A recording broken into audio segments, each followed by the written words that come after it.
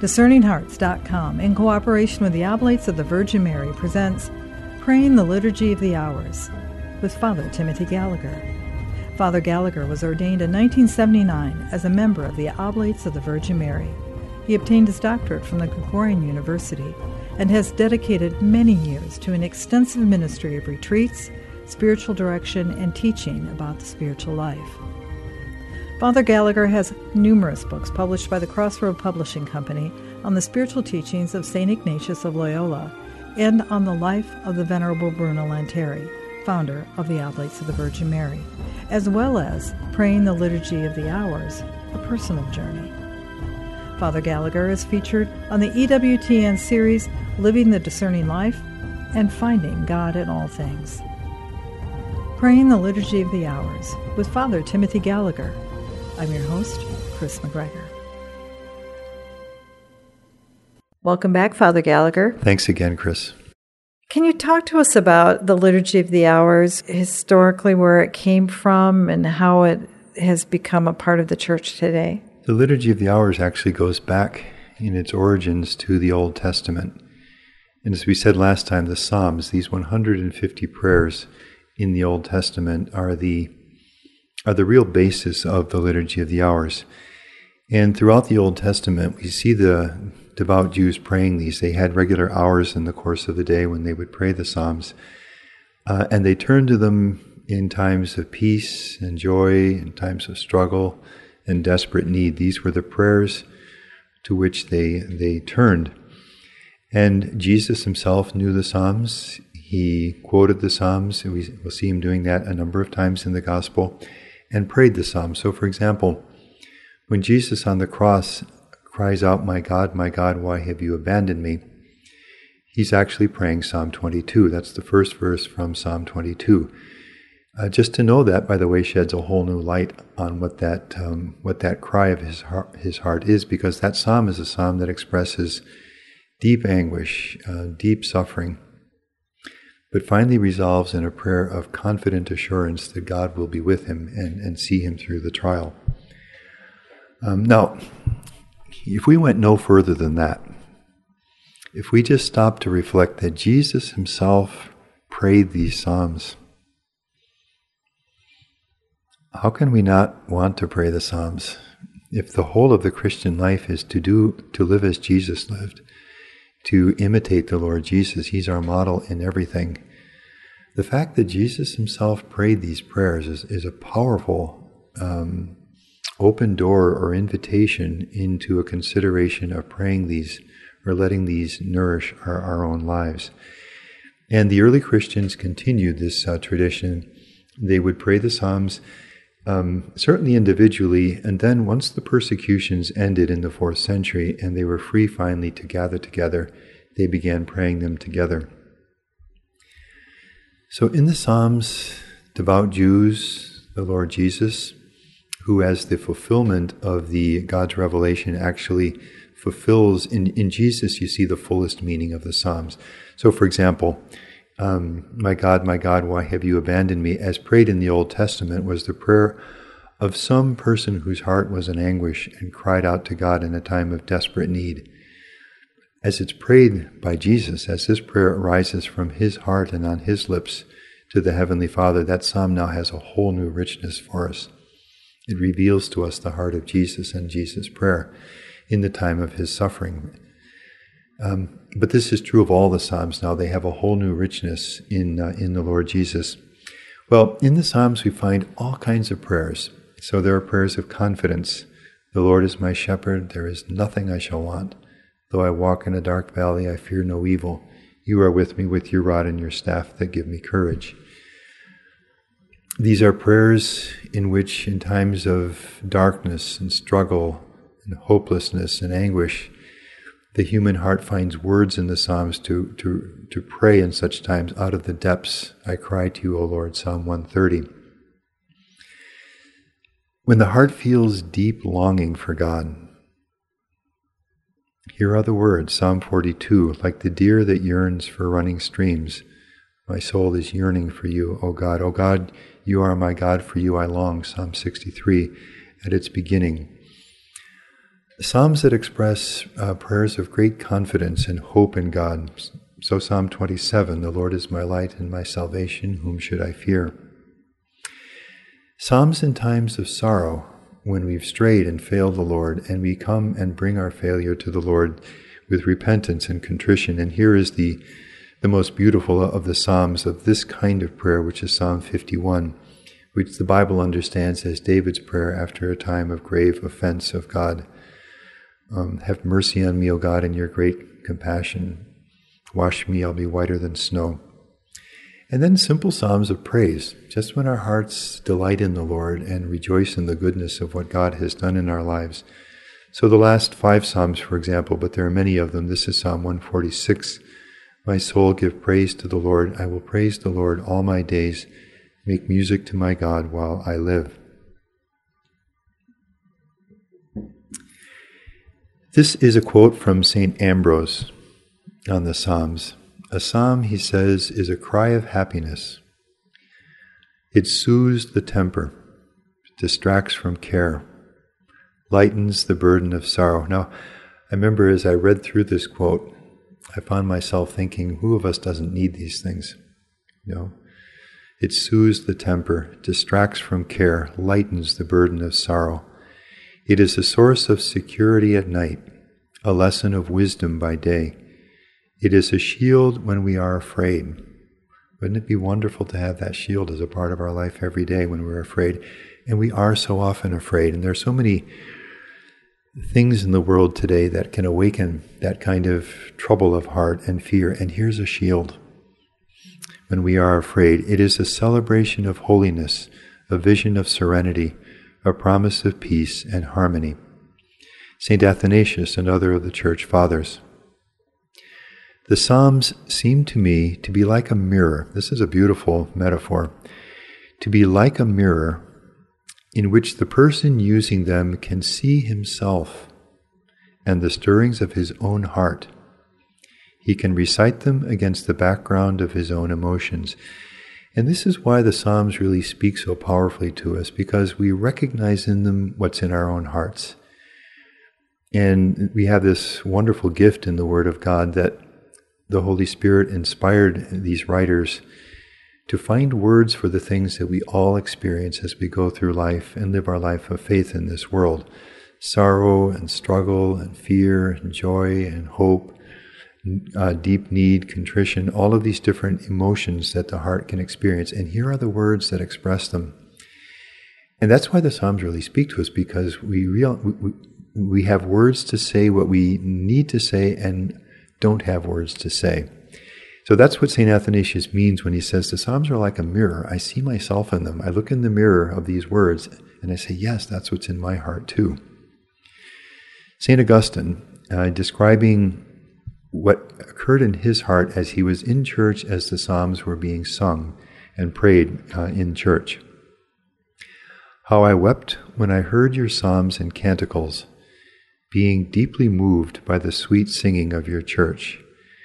These voices flowed into my ears, truth filtered into my heart, and from my heart surged waves of devotion.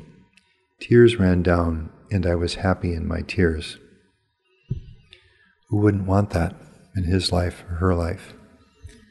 Father, that moment in Augustine's life can parallel our lives as well when we're listening with that heart, when we're open and we come to the Psalms to hear whatever it is that God is going to say. And oftentimes one would hear a particular psalm and it soothes an ache. Another, it rouses a joy. It's the same psalm, but it seems like a different message, doesn't it? Well, the Psalms have their message. There are psalms of contrition, as I've said, or psalms out of the depths that are being prayed out of the depths of struggle, or that feeling of being abandoned by God in times of trial or joy.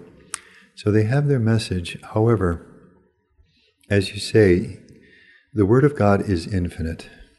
It's, to use the comparison that this is St. Ephrem, the deacon, who has just wonderful, wonderful writings. This is actually in the Liturgy of the Hours, where he compares the Word of God to a traveler who has deep thirst and comes to a fountain where water is gushing forth. And he drinks from the fountain. He's unable to consume and assume everything that's gushing forth. The fountain, it just is too much is pouring off for him to assimilate it all. But he says that's the happiest possible thing for him, because the next time he comes back, it'll still be there. And the Word of God is like that, says St. Ephrem. There's a richness that is far beyond our ability. It's infinite. It's the Word of God who is infinite.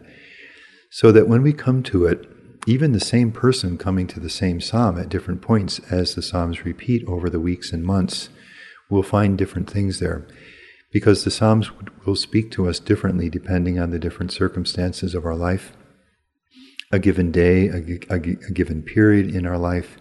So yes, the psalms, like the infinite richness of the Word of God as a whole, they will meet each person where he or she is as they pray them. That is one of those things that for the Liturgy of the Hours, for those who enter into it, they may encounter psalms on the surface, just at the first read or the first pass. They may say, well, I'm just not there. I don't feel I need to hear Psalm 51, or I'm reading this and this isn't speaking to my heart today.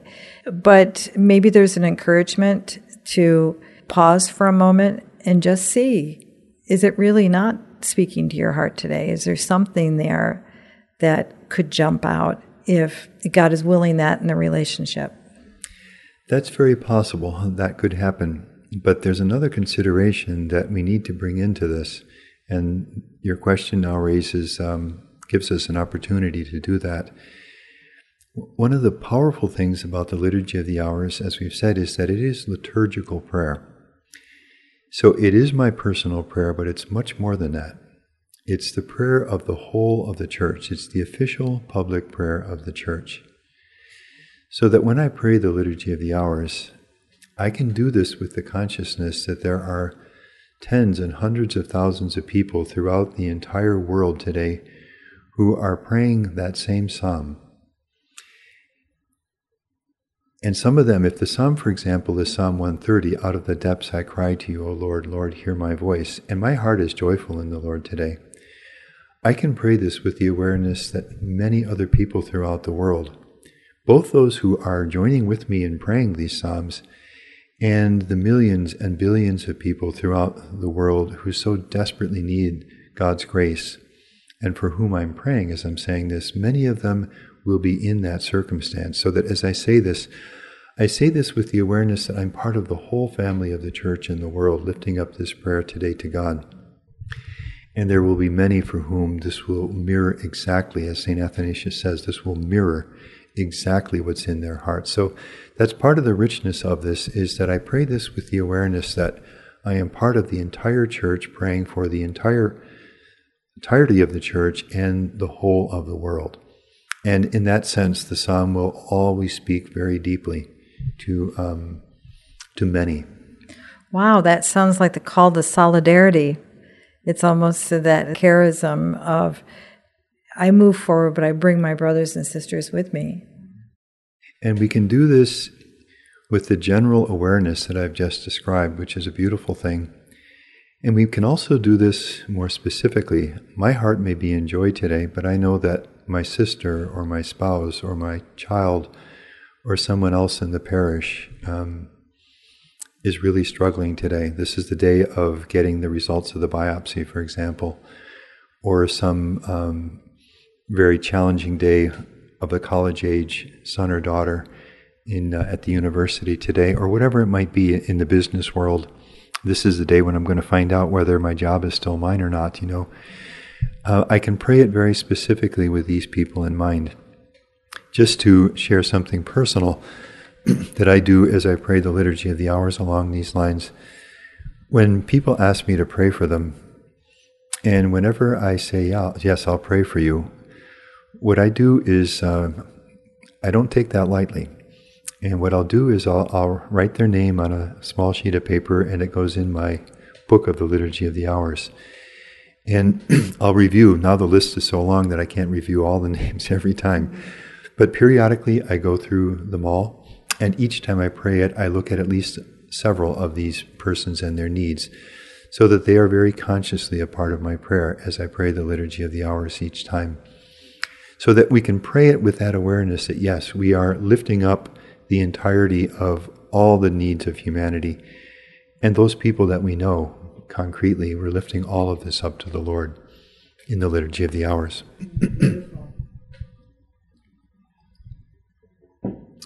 Well, let's take a very rapid look at where this came from. So how did we get the Liturgy of the Hours? Where did it come from? Well, the roots, obviously, as I've mentioned, are the Psalms. So from the time the Psalms began to be prayed in the Old and then the New Testament in the early church, we witnessed the origins, the remote origins of the Liturgy of the Hours.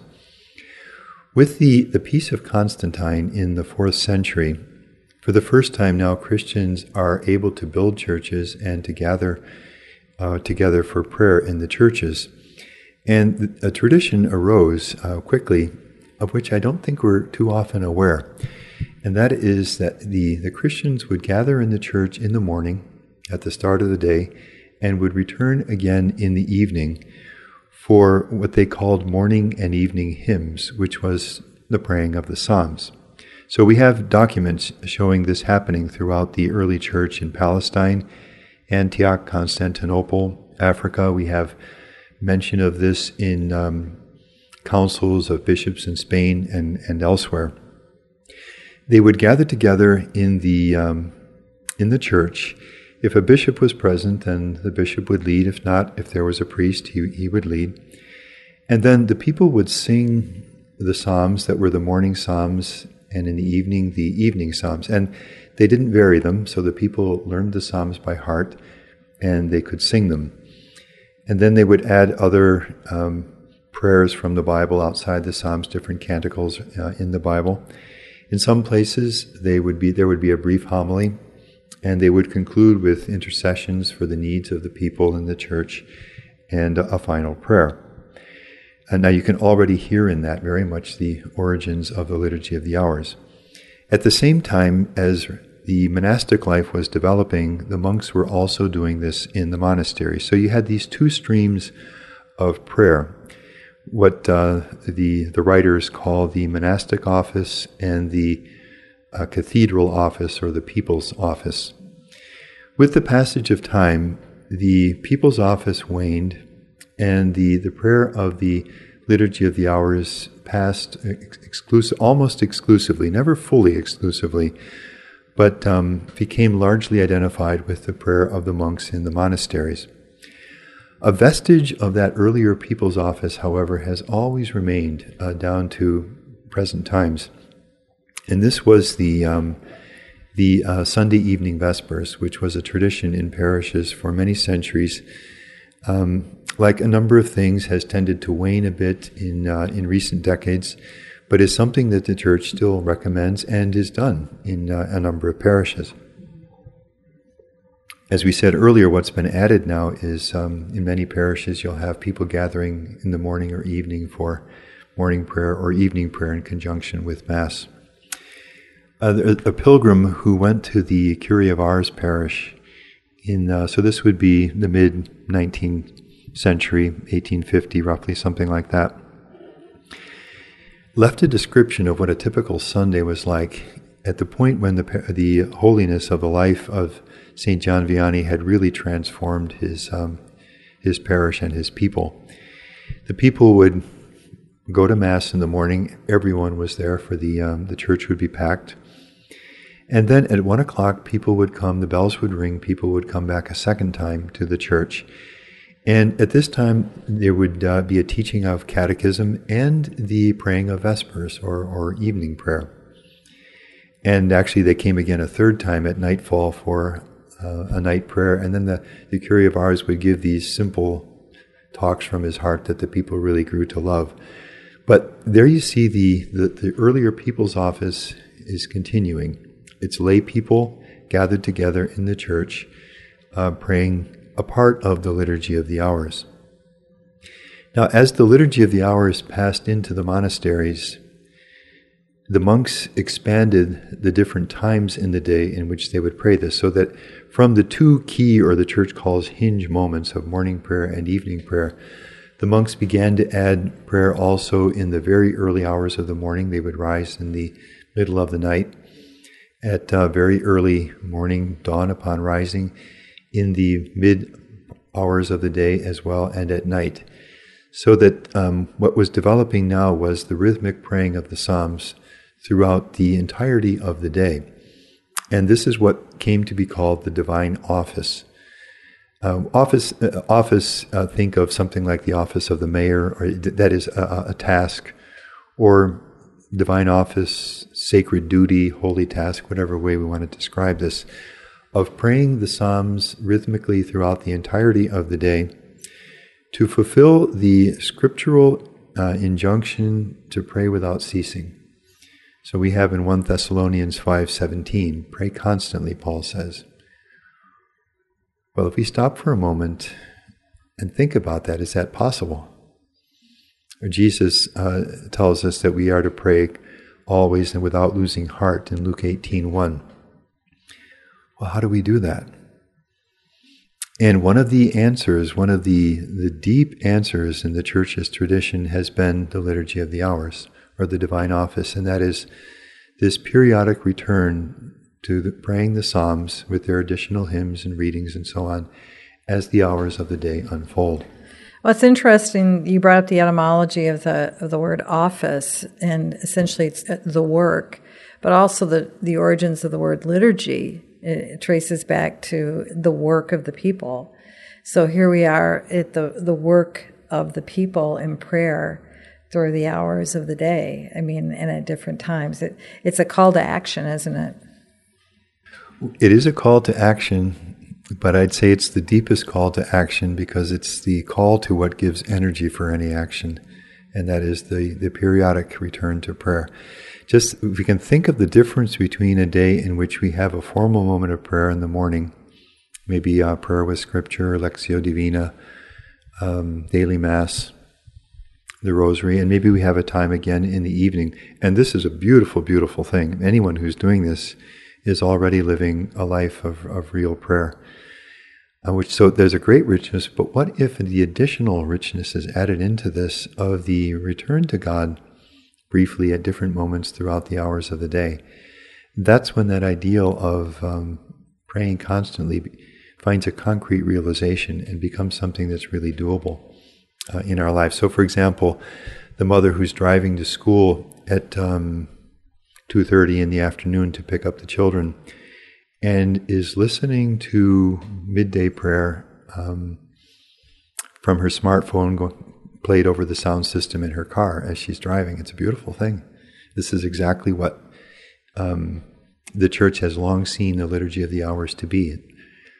An official public prayer of the Church, therefore the liturgy, which can be prayed, is there for all the different hours of the day.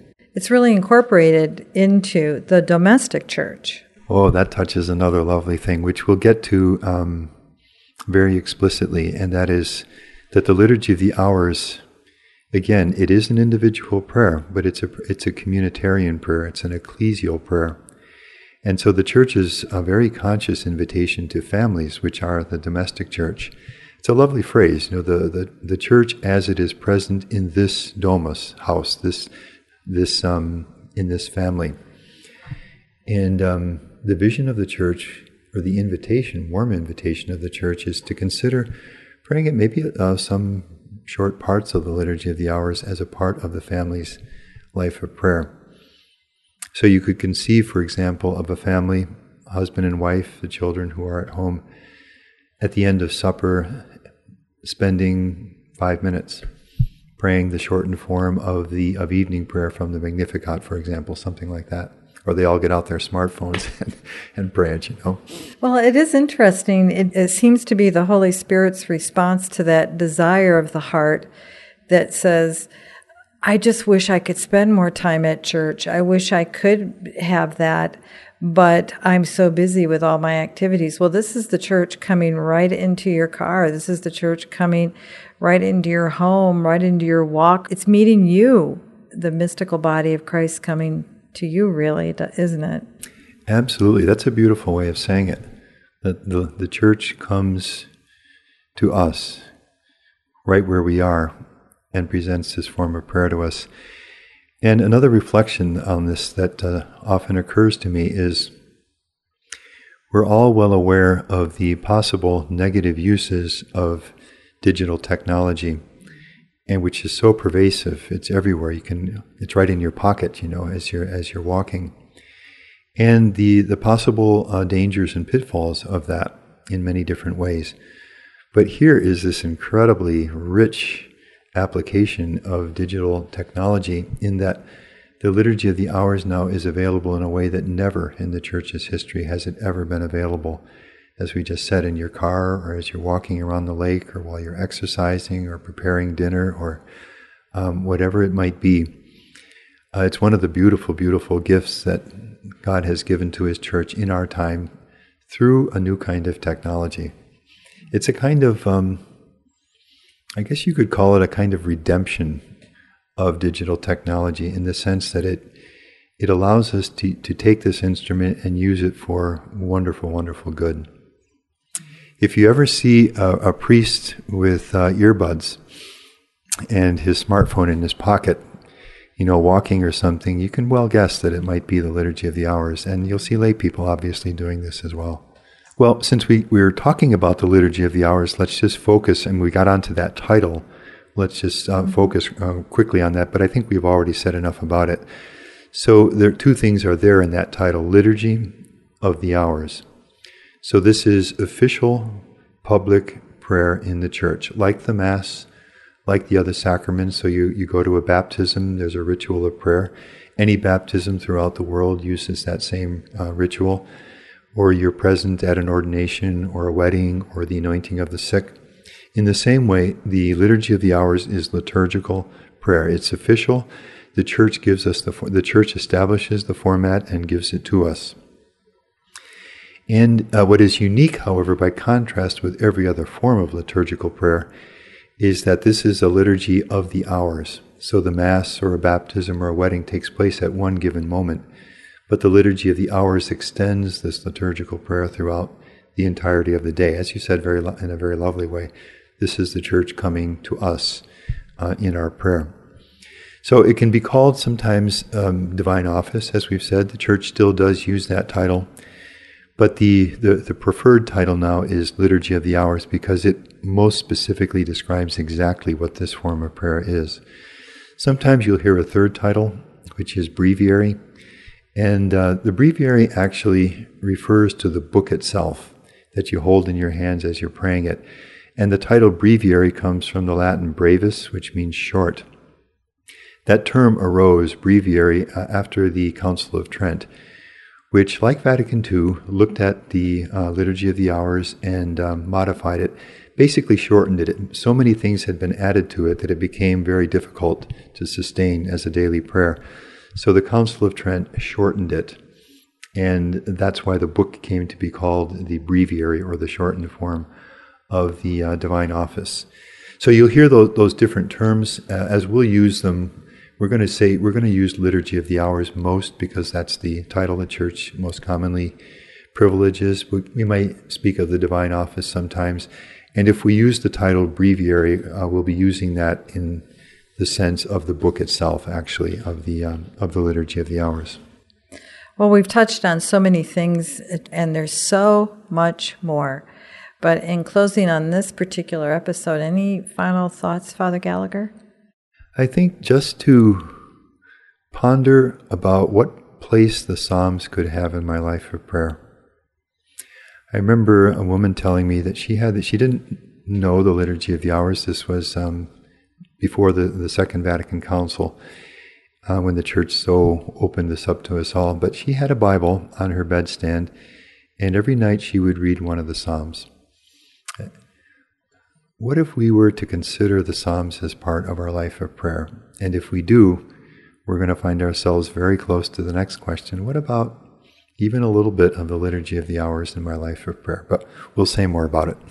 Thank you so much, Father Gallagher. Thank you, Chris.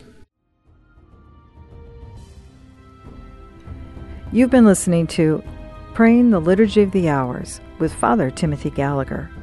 To hear and or to download this conversation, along with hundreds of other spiritual formation programs, visit discerninghearts.com. This has been a production of Discerning Hearts. I'm your host, Chris McGregor. We hope that if this has been helpful for you, that you will first pray for our mission. And if you feel us worthy, consider a charitable donation, which is fully tax deductible, to help support our mission. But most of all, we hope that you will tell a friend about discerninghearts.com and join us next time for Praying the Liturgy of the Hours with Father Timothy Gallagher.